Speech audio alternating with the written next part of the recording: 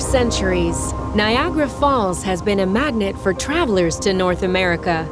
They gaze on, awestruck, as nearly 3,000 tons of water plunges over 150 feet every second, causing the earth to tremble beneath them.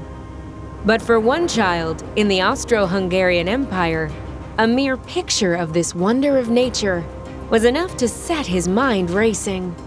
He ran to his uncle with a crazy idea. What if you could harness the fall's power? This child was the budding inventor and engineer, Nikola Tesla. And nearly 30 years later, he would see his dream become a reality.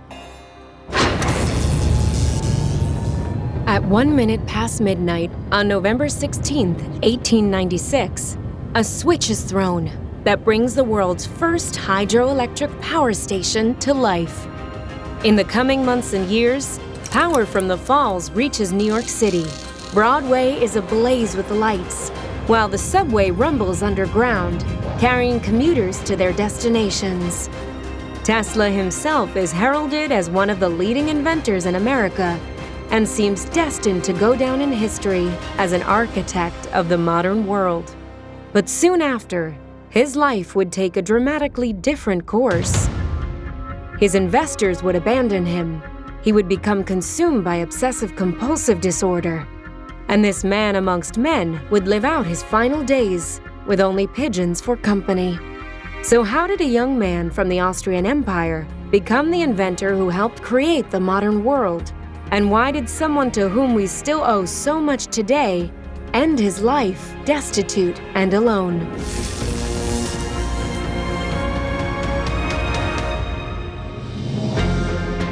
Nikola Tesla was the archetypal mad genius, full of incredible ideas. He rose from obscurity. He had the world at his feet, but then he had the most precipitous and tragic decline. His brain was wired up differently. He was an oddity, but at the same time, he was a deeply, deeply humanitarian person. He died impoverished and alone. It almost seems as if there was a conspiracy of big business working against him. You're listening to Forbidden History, the podcast series that explores the past's darkest corners, sheds light on the lives of intriguing individuals, and uncovers the truth buried deep in history's most controversial legacies. I'm Janine Hironi, and this is the triumph and tragedy of Nikola Tesla.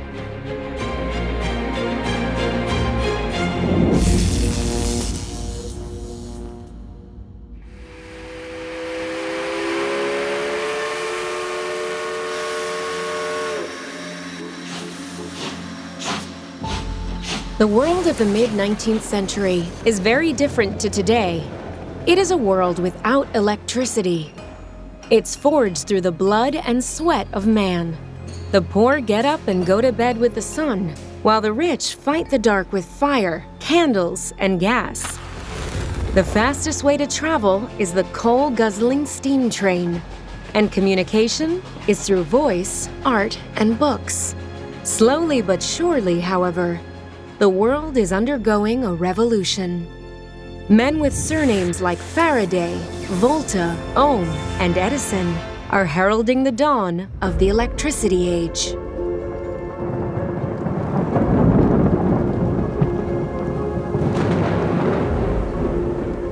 And in a small village in the Austro-Hungarian Empire, in the midst of a thunderstorm, a child is born who will join their ranks as one of the greatest inventors in history, Nikola Tesla. Tony McMahon is an author and historian. We asked him about the young Tesla's childhood. Nikola Tesla was born in what was then the Austrian Empire, a huge, sprawling empire across Europe, in what is now Croatia, although he himself and his family most likely identified as Serbs. Nikola Tesla's mother ran the home when he was a child, and she's credited with having invented a mechanical egg beater and a state-of-the-art loom, and that was despite the fact she'd never seen machines like this. Tesla is fascinated by her inventions. And as he grows up, he soon discovers that he is unlike the other children in his village.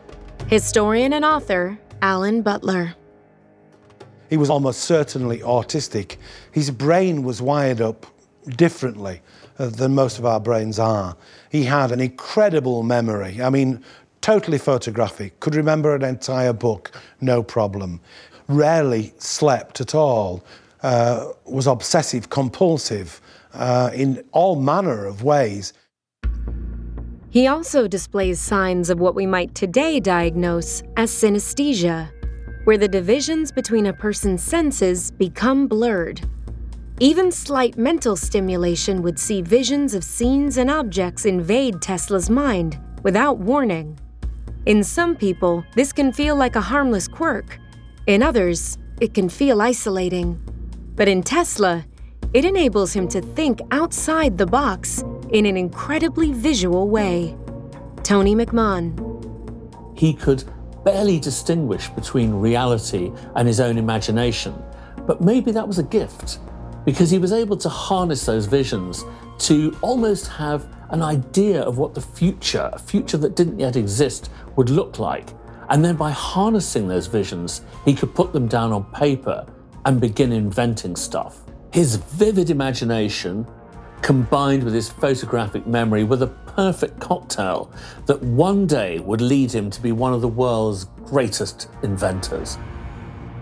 And so, inspired by his mother and the visions of the future he sees in his mind, this is the moment where Tesla decides he wants to become an engineer. But it will not be a straightforward path, because his father will oppose him.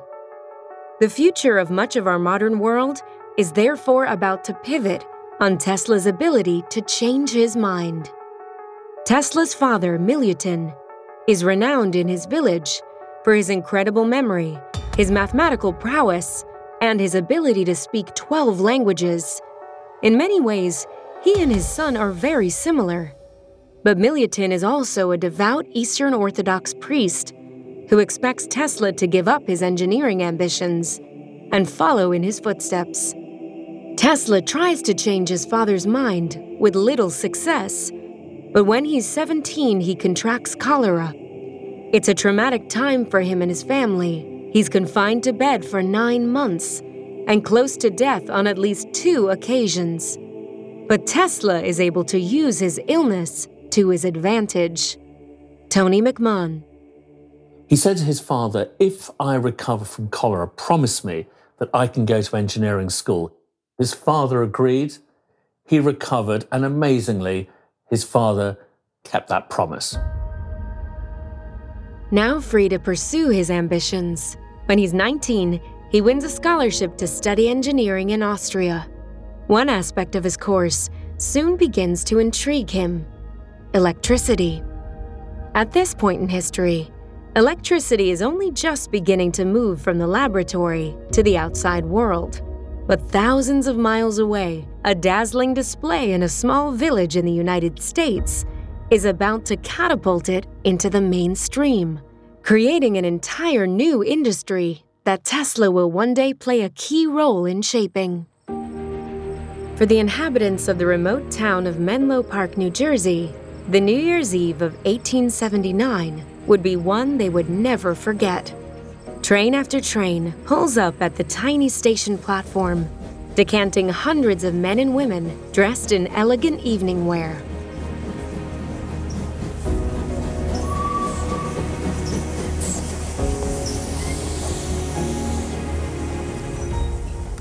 They've been persuaded to eschew the glitzy celebrations in nearby New York City and travel to this small village by the promise that tonight they will see the future. They huddle together in the cold, counting down the minutes. And as the clock strikes midnight, it happens. Night becomes day. There's a collective gasp as the street is lit by a series of incandescent light bulbs.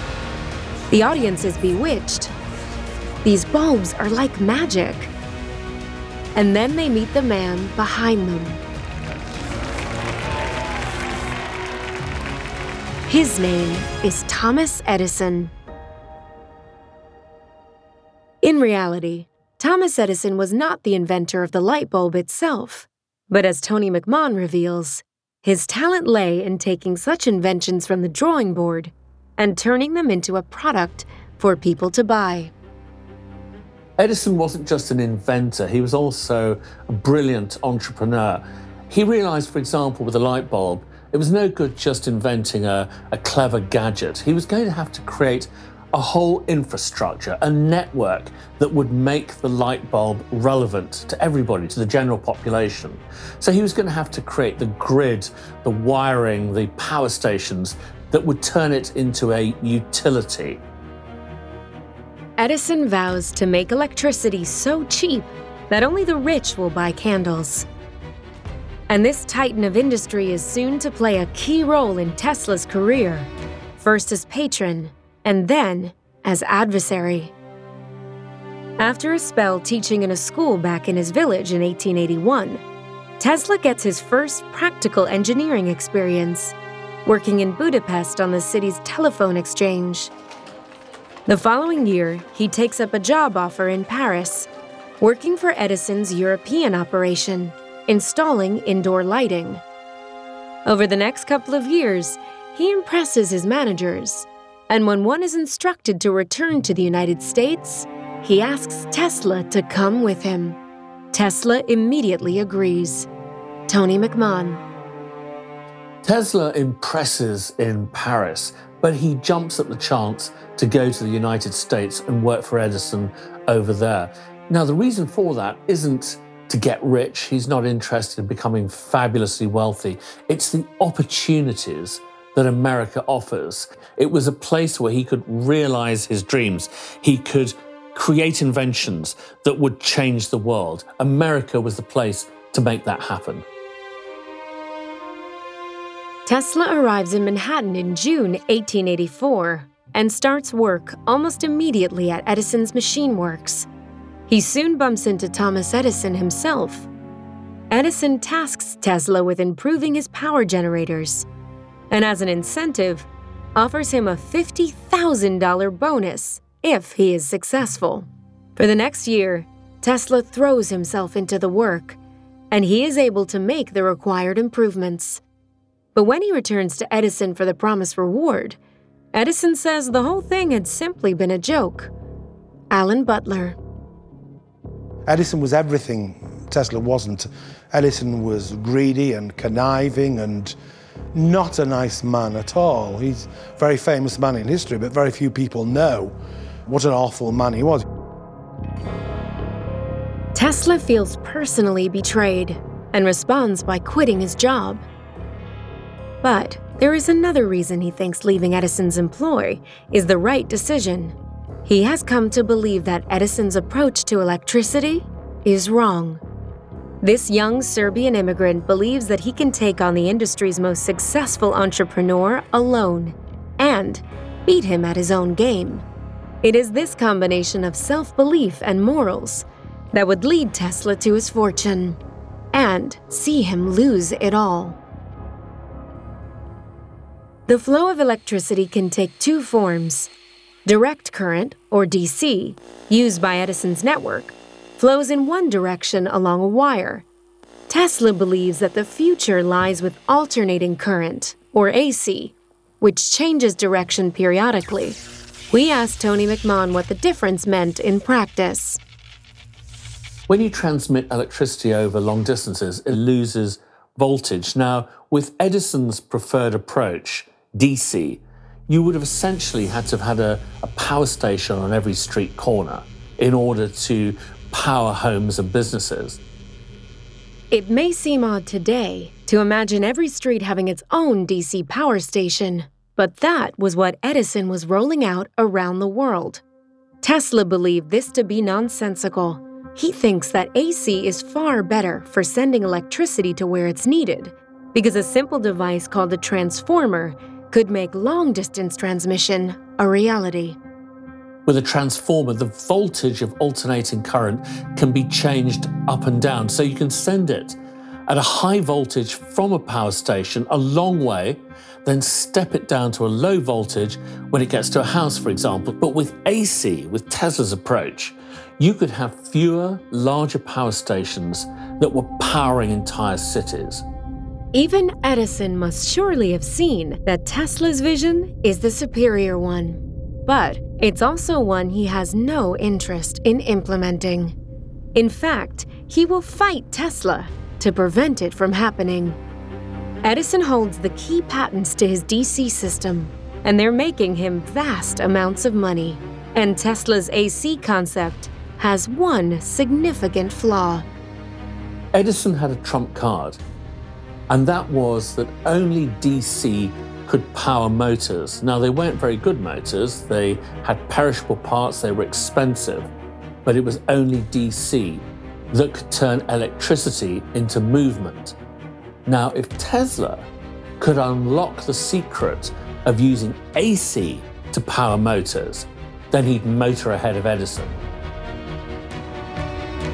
Tesla, now flying solo, convinces a couple of investors to finance his own company and begins working on building that missing piece of the puzzle, an AC electric motor.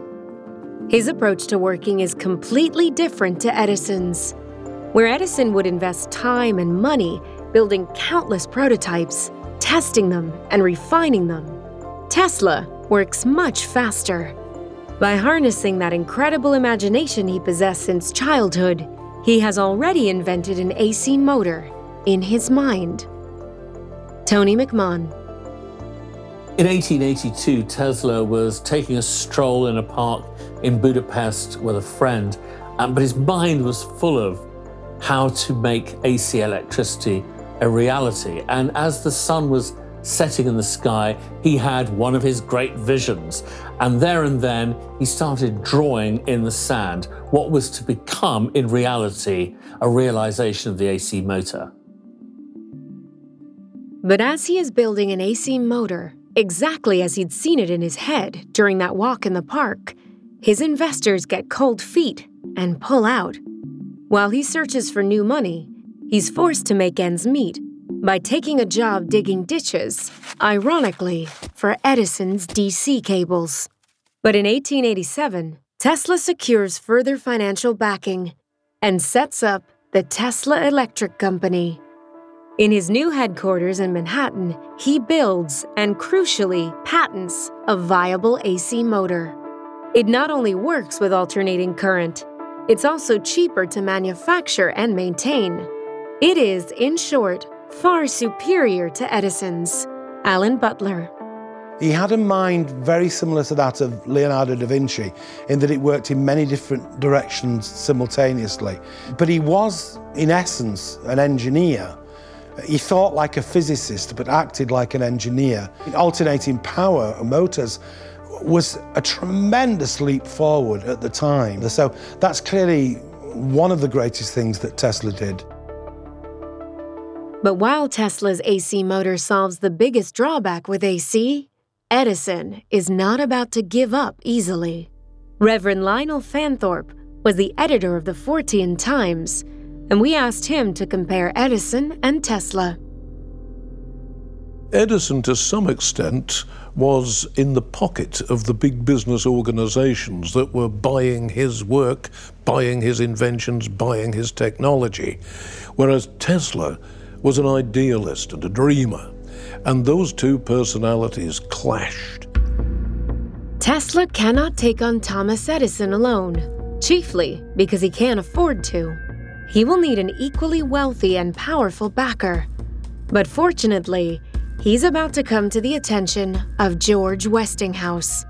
George Westinghouse, like Thomas Edison, is an engineer and businessman. But unlike Edison, he's also a believer in AC, devoting all his resources into developing and marketing it. When he hears that Tesla has made an AC motor, he seeks him out and makes him an offer. He'll give him a job, $60,000 in cash, and, most lucratively, a royalty of $2.50 per horsepower produced by each of Tesla's motors. Tesla accepts, and through his new patron, the young man from an obscure village in Europe will become a key figure in the United States electricity industry. But While he may have won the battle, what he is about to enter is full-scale war. At first, Westinghouse and Tesla are met with success. The superiority of their AC system sees them begin to cut into Edison's market share. And for Tesla personally, those lucrative royalty payments are starting to accrue. But Edison isn't going down without a fight. He will attempt to convince the electricity-buying public that Tesla's AC is far more dangerous than his own DC. What results is a public relations battle in which Edison will fight Tesla and Westinghouse for control of the future of electricity. Tony McMahon. On the one side, you had Edison and DC backed by General Electric, and on the other, you had Tesla and AC backed by Westinghouse, and this was to become known as the War of the Currents. Using AC electricity, Edison stages electrocutions of stray animals in front of large audiences. His implication is clear. Do you really want this AC electricity in your home? And Edison is about to go even further.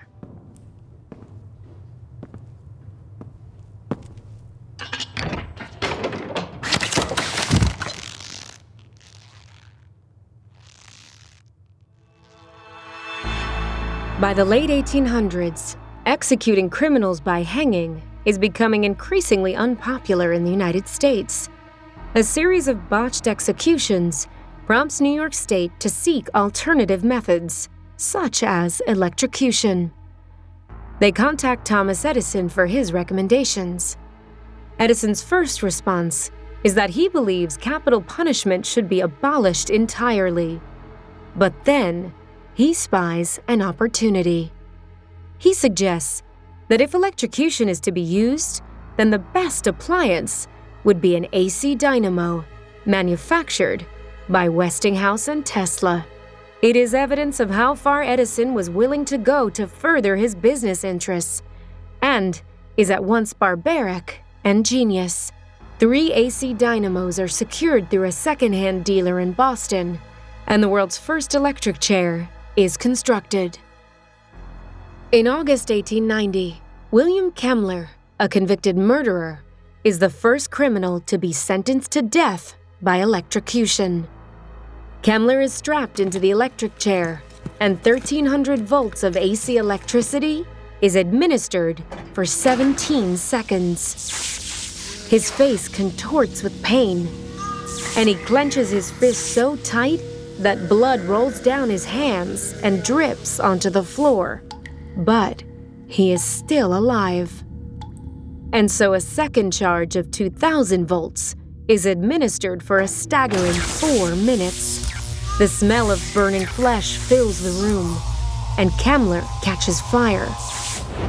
Once his charred body stops smoldering, in front of a group of horrified onlookers, he is finally pronounced dead. Westinghouse is horrified.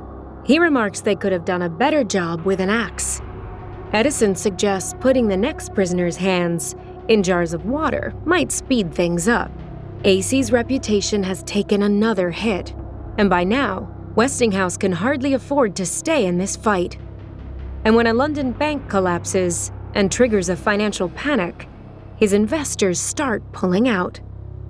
He does manage to secure new lenders, but they have a condition.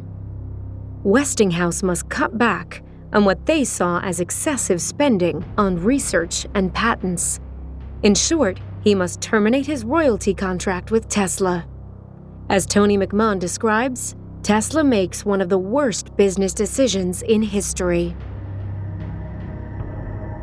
Tesla incredibly agreed to give up the royalties on the electric horsepower produced by his motors, and he did that to essentially help Westinghouse through a financial squeeze.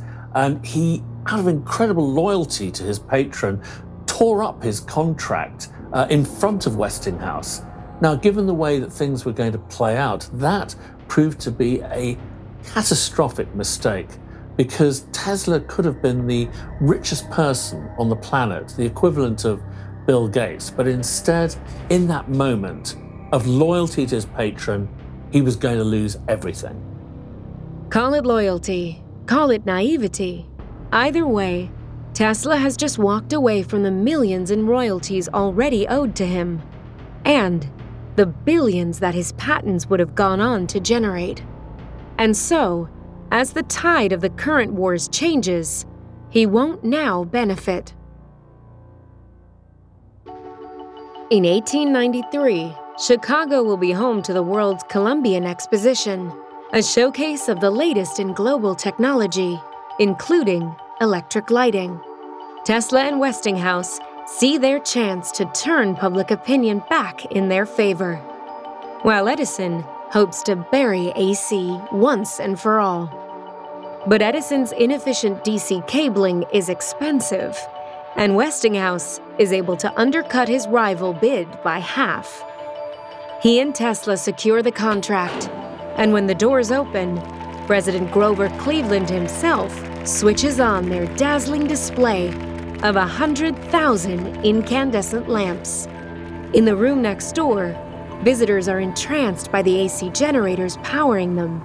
The pair are back in the race, and Tesla is about to achieve a childhood dream that will secure them victory over Edison once and for all. Tony McMahon. From childhood, Tesla was mesmerized by images of the Niagara Falls, that vast waterfall in Northern America. Fast forward to the 1890s, and he was involved in a competitive bid against Edison. He was backed by Westinghouse to build a power station at the falls. Now, he won that bid, and as a result of creating that AC-driven power station, New York for the first time was ablaze with lights, the New York that we know today. Times Square, Broadway, all those lights, the metro and so on, all powered by Tesla's power station, and even poor old Edison had to give up the ghost and convert to AC. Edison's DC system is doomed. Tesla is heralded as one of the leading inventors in America, and he sees his vision of AC electricity transmission become the standard around the world. Westinghouse will sell his systems in America, Europe, and even China. But Tesla's earlier naivety comes back to haunt him. Because he had ripped up his royalty contract, Westinghouse doesn't need to pay him a cent. Historian Andrew Goff. I think you could safely say that Tesla was a fantastic scientist and just an awful businessman. And that was the story throughout his entire career. People were nicking his patents and absolutely just taking advantage of everything he did because they had more money and a greater opportunity to exploit it. But, perhaps surprisingly, Tesla does not seem concerned.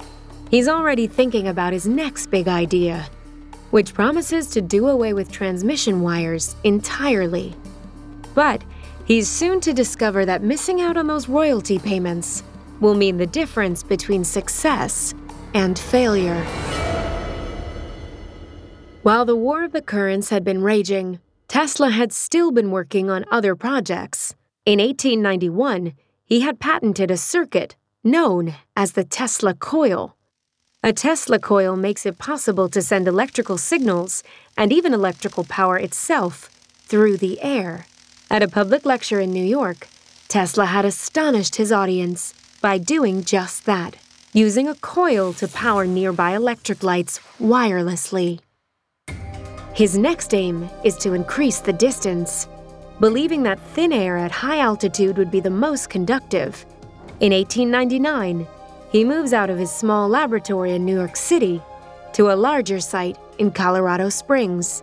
There he builds the largest Tesla coil ever constructed. And as Tony McMahon reveals, when the coil is powered up, the results are staggering. Light bulbs within 100 feet of the lab actually glowed even when turned off. Horses in a nearby stable bolted after receiving shocks through their metal shoes, and even butterflies were electrified and apparently swirled round in circles. And it's got to be said, it looked like Tesla was onto something. Having successfully powered lights hundreds of feet away from the coil, Tesla's ambitions grow still further, and he envisages what he calls the World Wireless System. His aim is to achieve a wireless electricity transmission on a worldwide scale, using a gargantuan Tesla coil to send power across the Atlantic. And it would also have a secondary purpose, the broadcast of music and images. Tony McMahon. The World Wireless System was Tesla at his most ambitious. What he envisaged was, from a tower, say, he would be able to power electric cars in London or in Paris, for example. Elon Musk, eat your heart out. On the other hand, he even thought that it might be possible to transmit music or even images to a small device from which you'll be able to see those images and listen to that music. Now, today, you might call that your iPhone. Tesla secures investment from JP Morgan, and in 1901 begins to build a tower nearly 200 feet tall at Wardenclyffe, Long Island. He is about to face competition. At the dawn of the electric age, a lot of people around the world were innovating and inventing at the same time. But the key thing was to patent your innovation and then to defend it against infringements. Across the Atlantic, Italian-born inventor Marconi is working on the radio. And on the 12th of December 1901, he has a breakthrough, making the first transatlantic radio transmission from England to Newfoundland. Tesla's work is completely overshadowed. The press turn against him, claiming that his Wardenclyffe project is a hoax. Investors start piling their money into Marconi's projects, while JP Morgan pulls Tesla's funding. Construction at Wardenclyffe grinds to a halt, and the tower would later be demolished and sold for scrap. What makes this downturn in fortune even harder for Tesla to cope with is the fact that Marconi's triumph was only made possible by infringing on Tesla's own wireless patents. Tony McMahon. Tesla files patents for radio in 1897. Now, Marconi tries to file his own patents, but they're rejected because it's recognized that Tesla has got there first. So when Marconi makes his first transatlantic broadcast, he's essentially using Tesla's technology. But what's really shocking is that subsequent to that, Marconi is able to obtain a patent for radio. Now, that might have been because he had great connections to the English aristocracy. That's one theory. But the US Patent Office reverses its previous decision and gives the patent to Marconi. And understandably, Tesla was absolutely furious. Tesla sues Marconi for infringing his patents that had made radio possible. But while the backing of Westinghouse had enabled him to defeat Thomas Edison, he is now alone and without investors. Unable to fund a protracted legal battle, he is forced to concede. Tesla never got the recognition he deserved. He would quip when new inventions would come out attributed to somebody else. Hey, wait a second, that used 17 of my patents. But it did no good. Nobody wanted to know. He was the mad scientist, not a businessman. With his dreams crushed, there are reports that Tesla had a mental breakdown. And as Alan Butler and Andrew Goff reveal, the OCD he has suffered with since childhood begins to tighten its grip on his mind. From this point forward, people comment not on his genius, but on his erratic and increasingly bizarre behavior. He had strange phobias. He had a hatred of jewelry. He couldn't touch human hair. He refused to shake hands. He could get himself into a literal fever if he saw a peach. He ordered his dinner from the same gentleman every day. He could not sit down at a meal without working out the capacity of the bowl. And that gentleman had to clean his silverware with 18 napkins. He was an oddity. And this is what made him the quirky mad scientist that everyone thought he was. These quirks become public and have also been noticed by the investors who have now lost faith in him. It's fair to say that these were terrible, tragic times for Tesla. I mean, imagine it. He's going to be seeing his AC technology everywhere. He's going to be hearing radio everywhere, which is now credited as Marconi's invention. I mean, this is enough to drive anybody mad, and Tesla wasn't the most stable person to start with. Tesla continues to develop devices and concepts that are ahead of their time. From a bladeless turbine that inadvertently leads to the invention of the speedometer, to an early concept of radar. But with a lack of funds, they don't make it off the drawing board. He shuffles between a series of hotel rooms, leaving unpaid bills behind, before finally moving to the hotel that would become his last residence. The last hotel that Tesla moved into was the New Yorker, and because he had a sort of an obsession with the number 3, he chose room 3327, and he lived there. And one of his more curious obsessions was the pigeons outside, which he'd go and feed. And one particular pigeon he became rather attracted to. He ended up spending something like $2,000 looking after it. It's terrible to think that this was the man who literally made lightning fly through the air, who dazzled audiences for years, who took people's minds to a strange future. And now he is this curious, disheveled figure ambling around a park, feeding the pigeons, pretty much looking like a tramp, and then retreating back to his hotel, a shadow of his former self.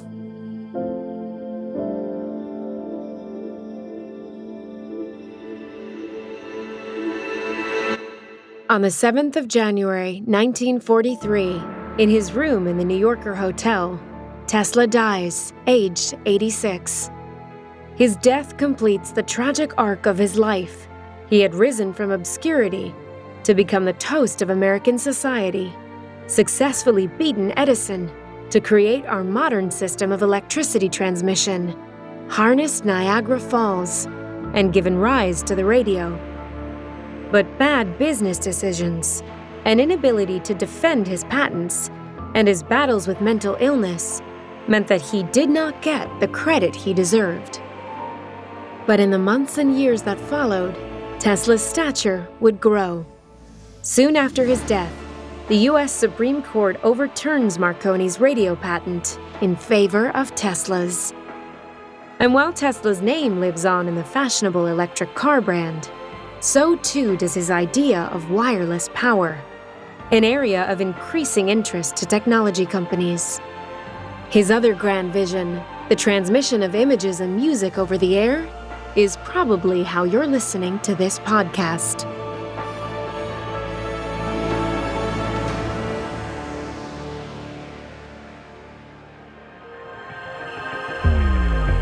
Next time on Forbidden History. It was a skull with a bit of hair on it, and it looked horrible. In 1943, the remains of a woman were found inside a hollow wych elm tree. But who killed her, and why was she murdered? The reason that the police were unable to identify her was because she was a German spy. Now, MI5 was very interested. They were like, who is this woman? He began to think that perhaps the cover-up theory had some merit to it after all. The only thing he couldn't work out was what was being covered up. We examine the 80-year-old case and ask, can modern technology finally identify the woman in the wych elm? You've been listening to Forbidden History, a Like a Shot production, in association with Viasat History, part of Viasat World Limited.